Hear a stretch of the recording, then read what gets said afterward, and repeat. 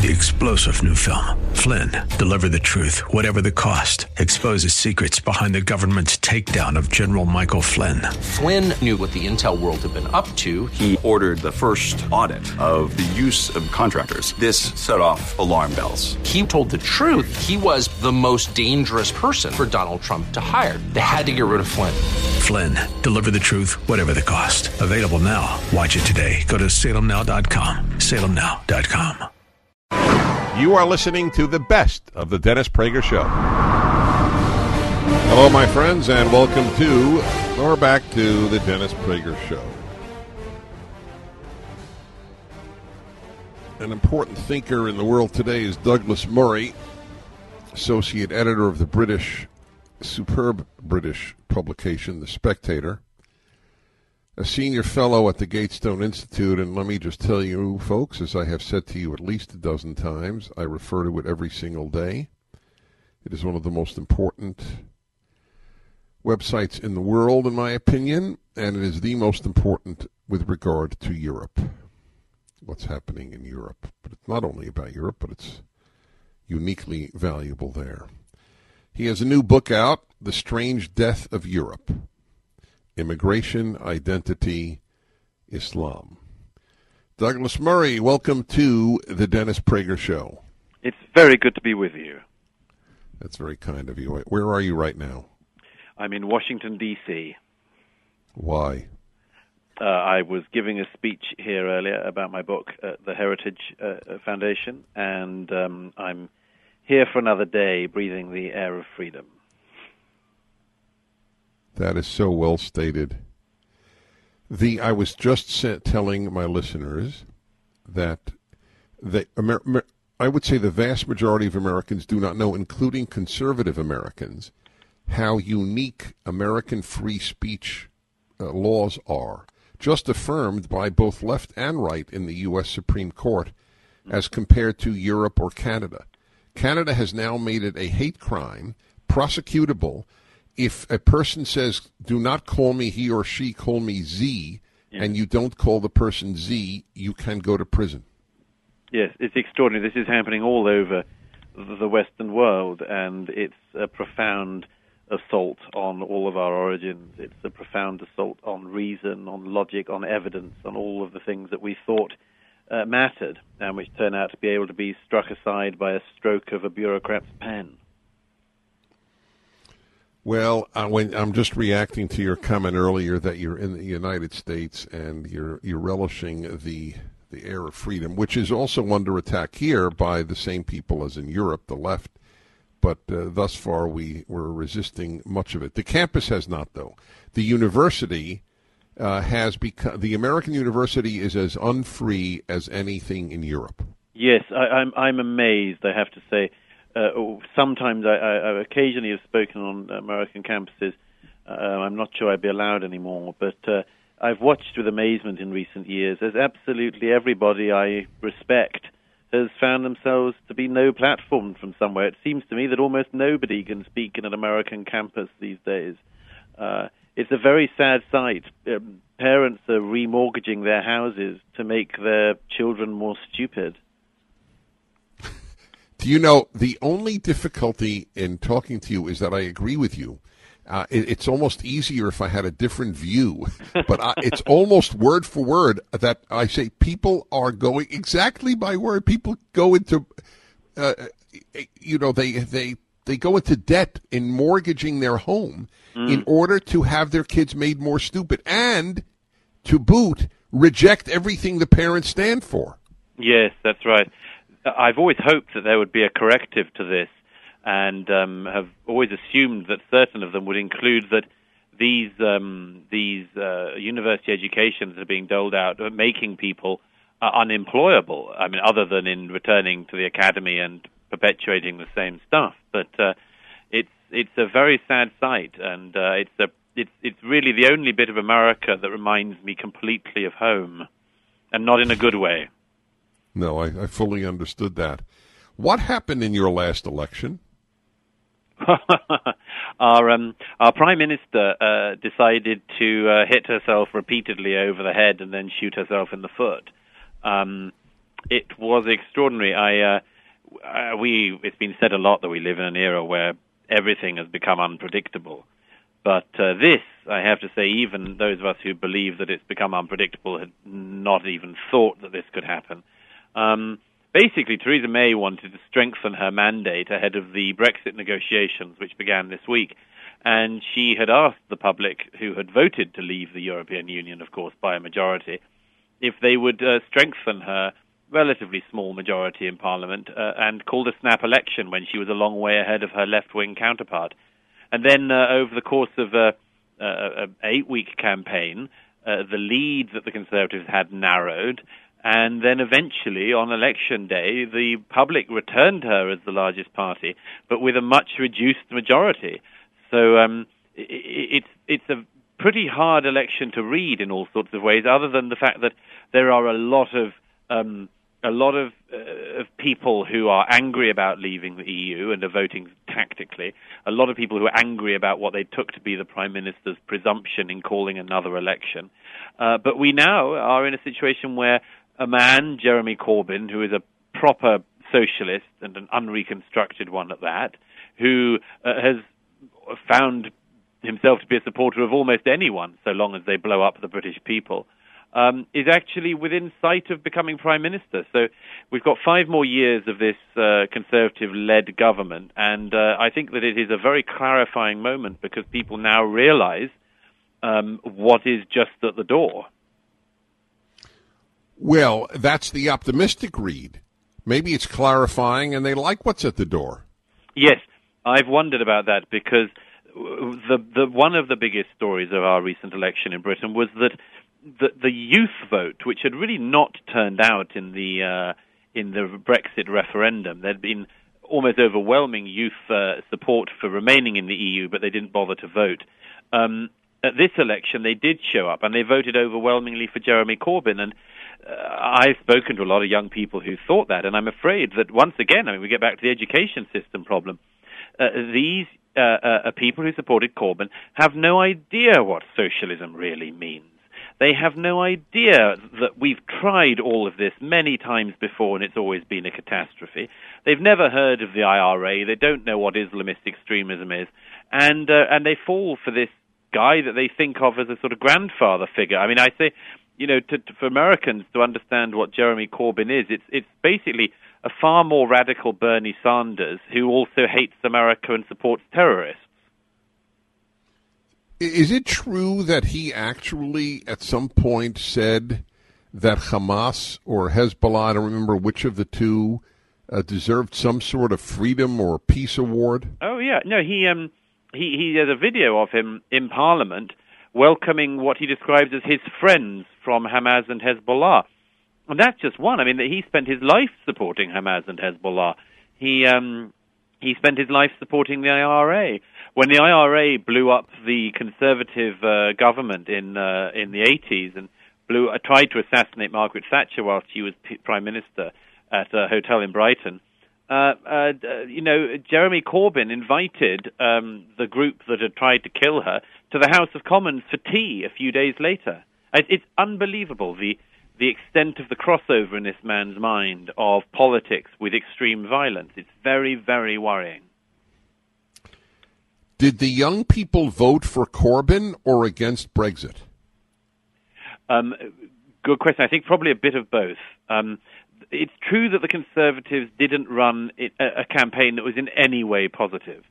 And they ran hoping that you could solely attack the left and solely attack Corbyn, and that there was enough awful stuff on Corbyn that it would do it on its own. And unfortunately, they forgot that you do have to have a message of what you're planning to do other than, keep the other guy out. And unfortunately, there was definitely a lack of a positive message from the Conservatives that meant that a lot of young people were swept up, frankly, by the promises, mad as I think they are, of Jeremy Corbyn and his very far-left Labour Party manifesto. I struggle with the question of which university system is doing more damage to the value systems of its students, the American or the British. I debated at the Oxford Forum 2 years ago, and the subject alone gives anyone an idea of what's happening on UK campuses. The subject was, who is a greater obstacle to peace in the Middle East, Hamas or Israel? Yes, I saw that debate. Yeah. Amazing. Well, yes, indeed. I'd stay on if you would with me. I encourage everyone to read his book, Europe, The Strange Death of Europe. It's a good title. I have theories on it, and so does he, obviously. Immigration, Identity, Islam. That's a subtitle. The Strange Death of Europe. It's up at DennisPrager.com. 1-8-PRAGER-776. You are listening to The Dennis Prager Show.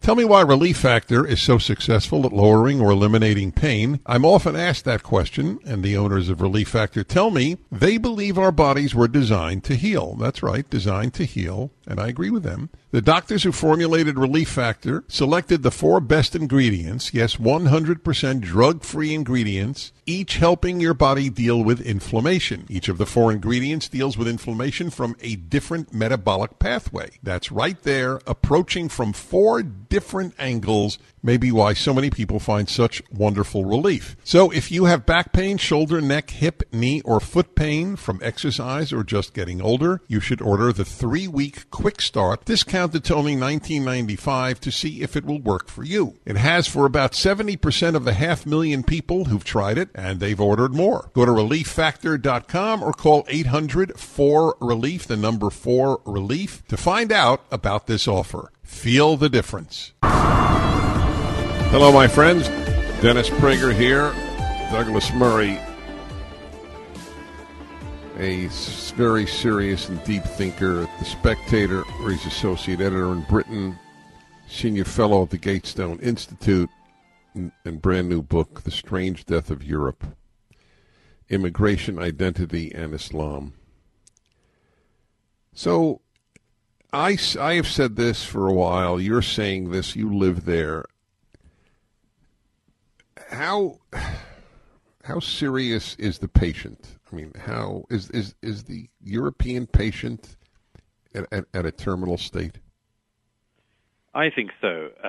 And although it's possible, and I say at the end of my book, The Strange Death of Europe, I say what the things are from the most basic political decisions to the deeper spiritual and cultural issues we have to face that could get us at least into a better position, if not completely out of the position we're in. But it is very hard to see how this goes well.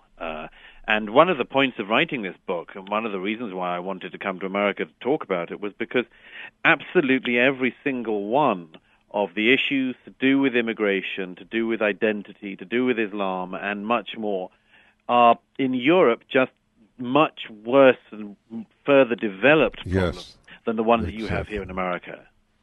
Exactly. That's the question. Does America wish to emulate Europe? The left here thinks it's terrific. So it's interesting. You speak about the alienation of the average citizen, as it were, from the elites. Mm. Is there I don't know the answer to this. This is truly, I've pondered this with my listeners for many years. Is there another example of the elites destroying their own society?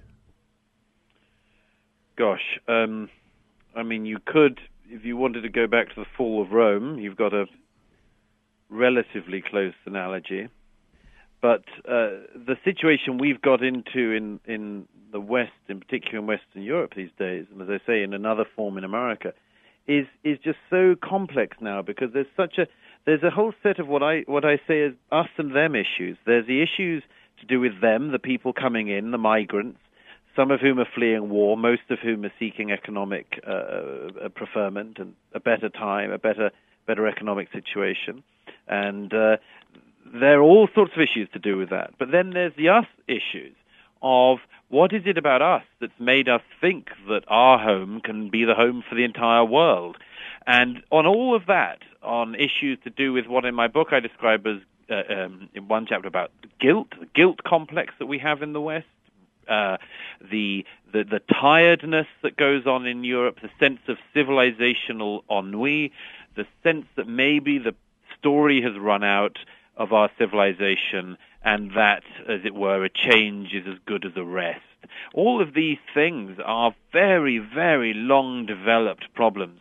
And they're problems that our politics have brought us, but they're also problems that our culture has brought us, and which we seem incapable of rousing ourselves to an answer to.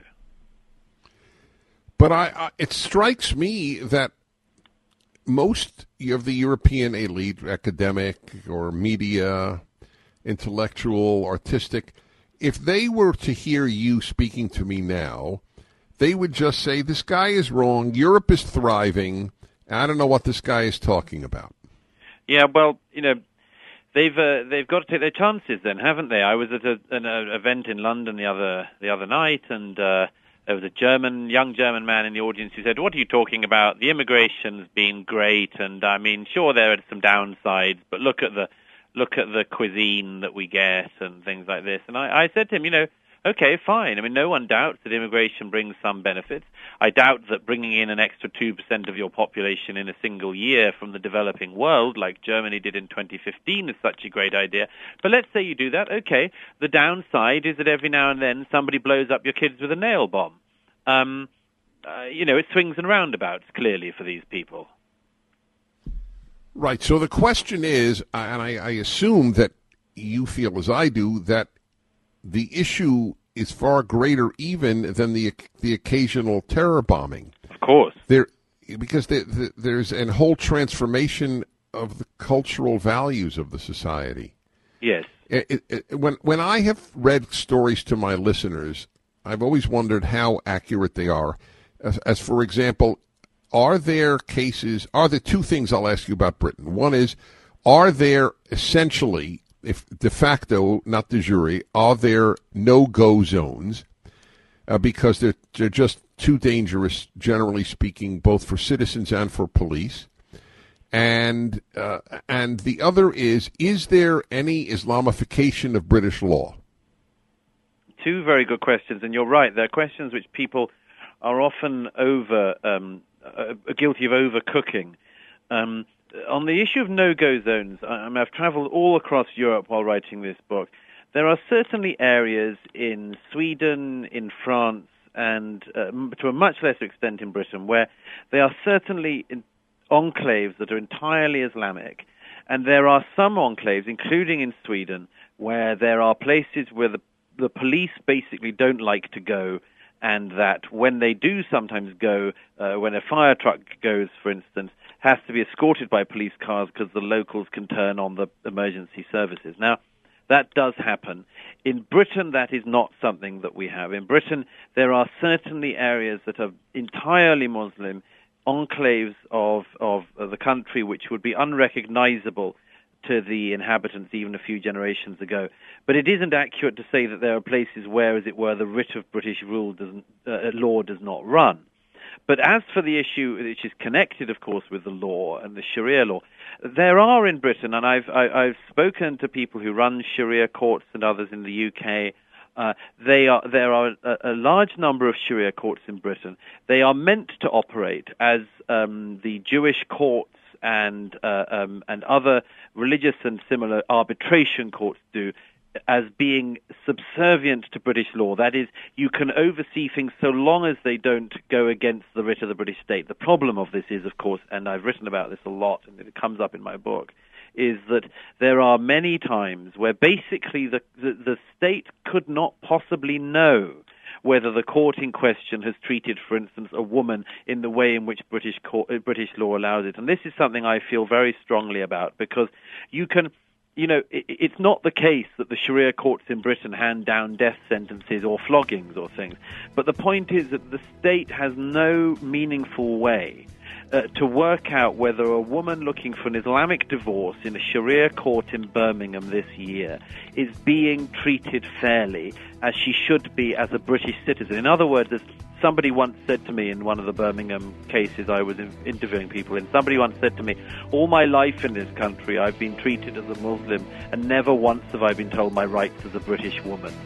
And that. All right, got to hold it there for a moment. Douglas Murray, the book, The Strange Death of Europe. Don't you get tired of commercials screaming at you to buy gold now with inflated promises on future values? In an unregulated industry, you need honest, real experts to give you solid advice to protect your wealth and top picks on the best coins and bullion. As environmental policy becomes a hot topic, one precious metal that's been significantly undervalued for years is potentially set to surge. Nick Grovich, owner of AmFed Coin and Bullion, has long recommended this precious metal. Up to 600,000 ounces of this rare metal will be needed by 2030 to produce green hydrogen. Nick is doubling down on this pick, and you should too. Call Nick at AmFed Coin and Bullion to find out more. I've been friends with Nick for years, and he's my go-to guy when it comes to coins and bullion. I trust him. That's a very big statement, by the way. Call Nick at 800-221-7694, 800-221-7694, AmericanFederal.com, AmericanFederal.com. You are listening to the best of the Dennis Prager Show. All righty, everybody, Dennis Prager here. And I'm speaking with a major European thinker, Brit, Douglas Murray. His book, I have it in front of me, I'm reading it, and this is that important. The Strange Death of Europe, Immigration, Identity, Islam. So let me, because I so respect you, I want to bounce my theories off you, and my listeners are probably tired of hearing me say this, but I tell most guests to my show, I have no issue with your differing with me. Do not feel sort of, you have to be polite. But don't worry, you don't have to be in fall into that agreement. You're right. I'm not worried about that. Okay. So I believe Europe has been dying since the end of World War I. World War I knocked out national identity and knocked out religious identity from the Europeans, and there's nothing left after that because what they believed in led to carnage. That's what they believe, and to a certain extent it was true. So how do you react to that? No, I think there's something in this. I say repeatedly in my book that, we've got to recognize that a lot of the troubles we have foundations that are totally rational. It's reasonable for Europeans to fear themselves in some countries. It's reasonable for Germany to be concerned and for German people to be concerned about them if they feel kind of expansionist this week. It's totally understandable. And at the same time, you have to work out what is an appropriate response to your history, what is a humble and an appropriate response to your history, and what turns into being a suicidal response to your history. And, I'm all for appropriate humility in the face of mistakes from our past, just as everybody else should be.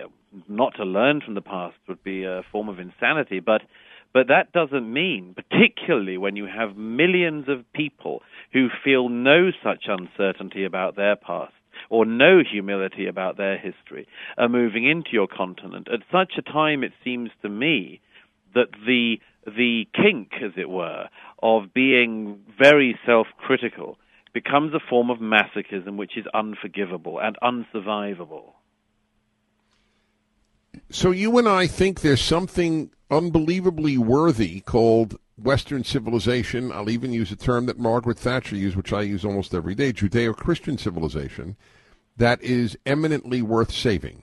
I assume though, that that's the great divide, because the elites would listen to me saying this and have contempt for it.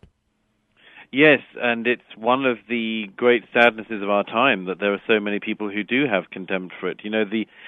We should stop and think more often about why it is that the world wants to come to these countries of ours. They want to come because of the attraction of our countries. There is no migration of any size to Sudan or Saudi Arabia. There is not a great big influx of people from Wales to Pakistan. And there's a reason for that. It's because these countries are closed and authoritarian and poor and with a lack of freedoms, the most basic kinds, freedoms which we take for granted.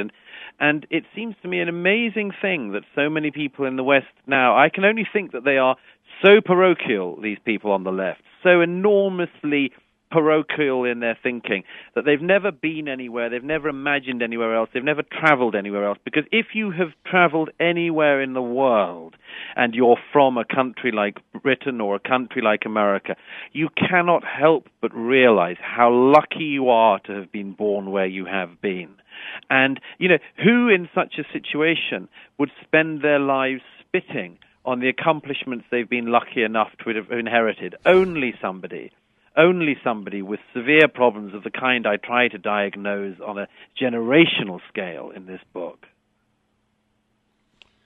I'm telling you, we're so in sync. I wish we weren't. I wish you gave me reason to think that I may be too pessimistic. So how does it feel to live in a society that you feel is committing suicide? I mean, how do you go day to day? Well, as I said, all of these things I diagnose in my book are warning signs to America. You have versions of it. Oh, totally. I agree with you. Listen, I thought if Hillary Clinton won that we had already tipped over. Yeah, exactly. I did not. Yes. Oh, I am totally with you. But she didn't win. All right. If you have any questions, Europe. Among other reasons why every one of you should care about what's happening in Europe, because it is a crystal ball about America. That's why. This is a red alert for hardworking Americans who are tired of seeing their freedoms and savings threatened by the globalist agenda. Wealth Protection Research is on a mission to find whistleblowers who are exposing the schemes that threaten your financial security. We're talking about real patriotic financial warriors like Jim Rickards and Porter Stansberry. They're not afraid to tell it like it is, exposing how the system is rigged against you. Text IDEAS to 76626 to find out more. With the 2024 election storming our way, your IRA and your 401k appear to be in the crosshairs. That's why we've compiled our 3 favorite ideas from freethinkers. Don't wait for a knock on your door telling you it's too late. Get this critical report. Text IDEAS to 76626. The fight for your financial freedom is on. Text IDEAS to 76626 now for your free report. That's IDEAS to 76626. Standard text and data rates may apply. You are listening to the best of the Dennis Prager Show. Hi, everyone. Dennis Prager here. I want to reemphasize the importance of the subject, even if you're America-centric, and it's totally fine to be, but not America exclusively. You have to care about the world. It's fine to care about your society first. It's perfectly admirable. But you have to care about the world. But even if you only care about America, one must be intensely interested in especially Western Europe, because that is what half of this country wishes. To the entire Democratic Party in this country, Sweden, Britain, France, Germany, are ideals to aspire to. To those of us on the other half of the divide in America, they are precisely what we need to avoid. That's why I had to speak of a civil war. There is an unbridgeable gulf. This is a perfect example. The left regards what is happening in Europe as idyllic. The conservatives regard what is happening in Europe as catastrophic, as, to use his term, suicidal. He is a Brit, obviously, and he is the author, just come out, of the book, The Strange Death of Europe, Immigration, Identity, and Islam. Let me take a couple of calls here from around the United States. 1-8-PRAGER-776 is the number, 877-243-7776. Tony in Palos Verdes, California. You're on with Douglas Murray and Dennis Prager. Hi. Hey, thank you for taking my call. I met a guy from Switzerland last year. I was eating dinner at a bar in a restaurant and having a beer, and he sat down next to me. Lovely guy, very nice. And we got into a discussion about Muslim immigration in Switzerland, and he said that he thinks they should take as many immigrants as want to come in. He said it wasn't even a choice. It was morally the right thing to do. I brought up some stuff to him he had never even heard about, and ended up recommending that he read The Looming Tower and some other stuff, literature that he had never even heard of. Anyway, I brought up the fact that Europe's not replacing their own population, and he agreed that they weren't, and I said, you're bringing in all these immigrants, and in 50 to 100 years, if you continue not to replace your population, you'll completely lose your culture. Does that not bother you at all? And he just looked at me and just completely fatalistically just shrugged and said, it's happened all the time throughout history, so it doesn't bother me at all. That's a great call. What do you say to that, Douglas Murray? How could people not care? Well, this is, I'm afraid, not a story that's new to me. It's terrible, and it's a great example of this trend. But yes, there are many people who seem so self-loathing, so tired, so civilizationally tired, as I say it, that they don't mind their own annihilation. And your caller there absolutely asked the right question. The populations of Europe are being replaced by the decision of the bureaucratic and political class that has existed since the end of the last war. Over the course of writing this book, I've traveled all across Europe, from the north, the south, east, west, to the reception points where migrants come in on the Italian and Greek islands, all the way to the chancelleries of Europe. And the most amazing thing is that in a country like Germany, where an extra 2% of the population was added in a single year, you hear these strange claims like, well, we're an aging society, so we need new young people. If you believe that, by the way, if that is the case, there's all sorts of things you do before deciding the next generation of Germans should be from Eritrea. Masses of things. But you've got to just think you have nothing worth passing on to think that you can do this. And I think it breaks one of the most fundamental pacts of civilization, which is that you should pass on to your children the things that you inherited, that you were lucky enough to have inherited. And we are at risk of passing on to our children a far worse world and a far worse continent than the one that we were born into. Right. And now, of course, it's so obviously true, and you would be called racist for saying it, which, aside from everything else, is absurd since it has nothing to do with race. It's entirely a values question. But yes, nevertheless, this is on my mind, because in this week since I've been out of the country, 2 Islamist organizations in the UK described me on the BBC as a hate preacher. And fortunately, the BBC has just had to, live on air, cut off its broadcasts and issue a formal apology to me for this. But this is the kind of thing you hear all the time now. People like me and people like you who are warning people not to give up their freedoms, are warning them to defend the things that are good in our societies and our culture, are called the hate preachers. And the people who are actually hate preachers, who encourage people to go off to other countries and sometimes in our own countries and cut people's heads off, are seen as the sort of peaceable wing of some movement.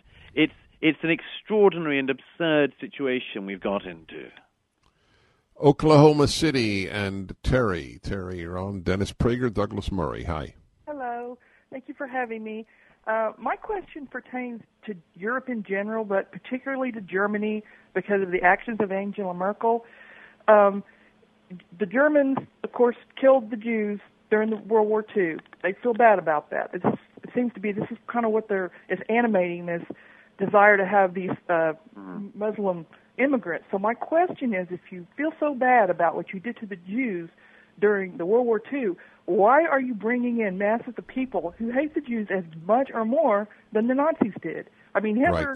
Right, Terry, you are a living example of why I believe that there is more wisdom in Oklahoma than in the entire Ivy League institutions of our country. I wish I could hug you.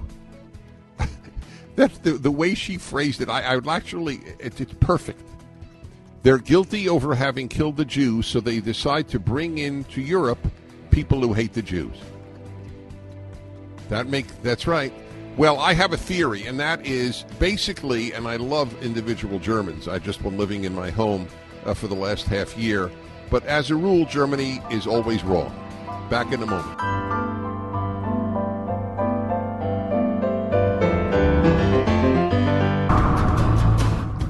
I was going to talk to Douglas Murray for one segment, and after that segment, I thought, we'll talk for one more.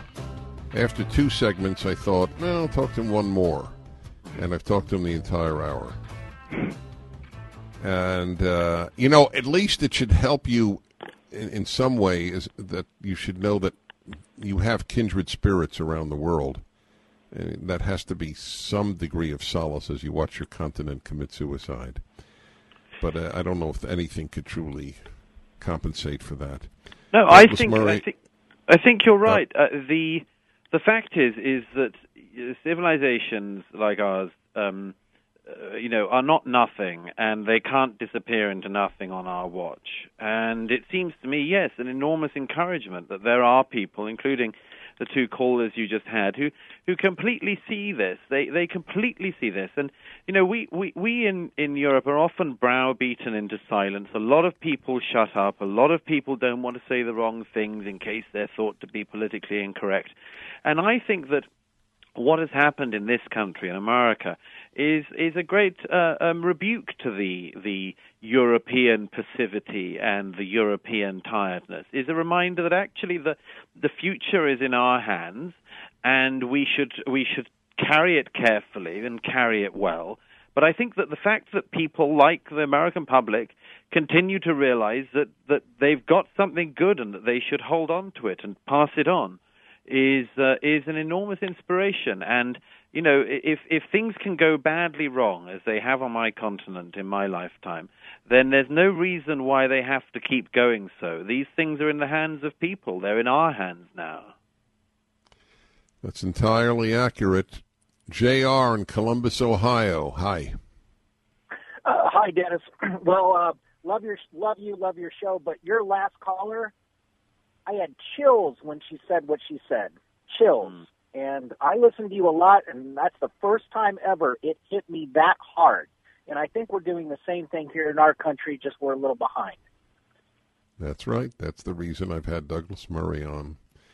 She did give chills. I have said throughout my career, I have learned as much from callers as I hope callers have learned from me. Through the emails, through your calls, the collective wisdom has been tremendous. Douglas Murray, I hope I meet you one day. Likewise, very much so. It's been an enormous pleasure to be with you and to be able to hear from your callers. Thank you, sir. The book, The Strange Death of Europe. It is strange. I don't know if anything good, anything nearly as good as Western civilization has killed itself. Usually it's bad people who destroy any good thing. To have the good kill themselves, this is new. And it's why I speak about the dangers of the left every day I broadcast. Thank you, Douglas Murray. Thank you all. I'm Dennis Prager.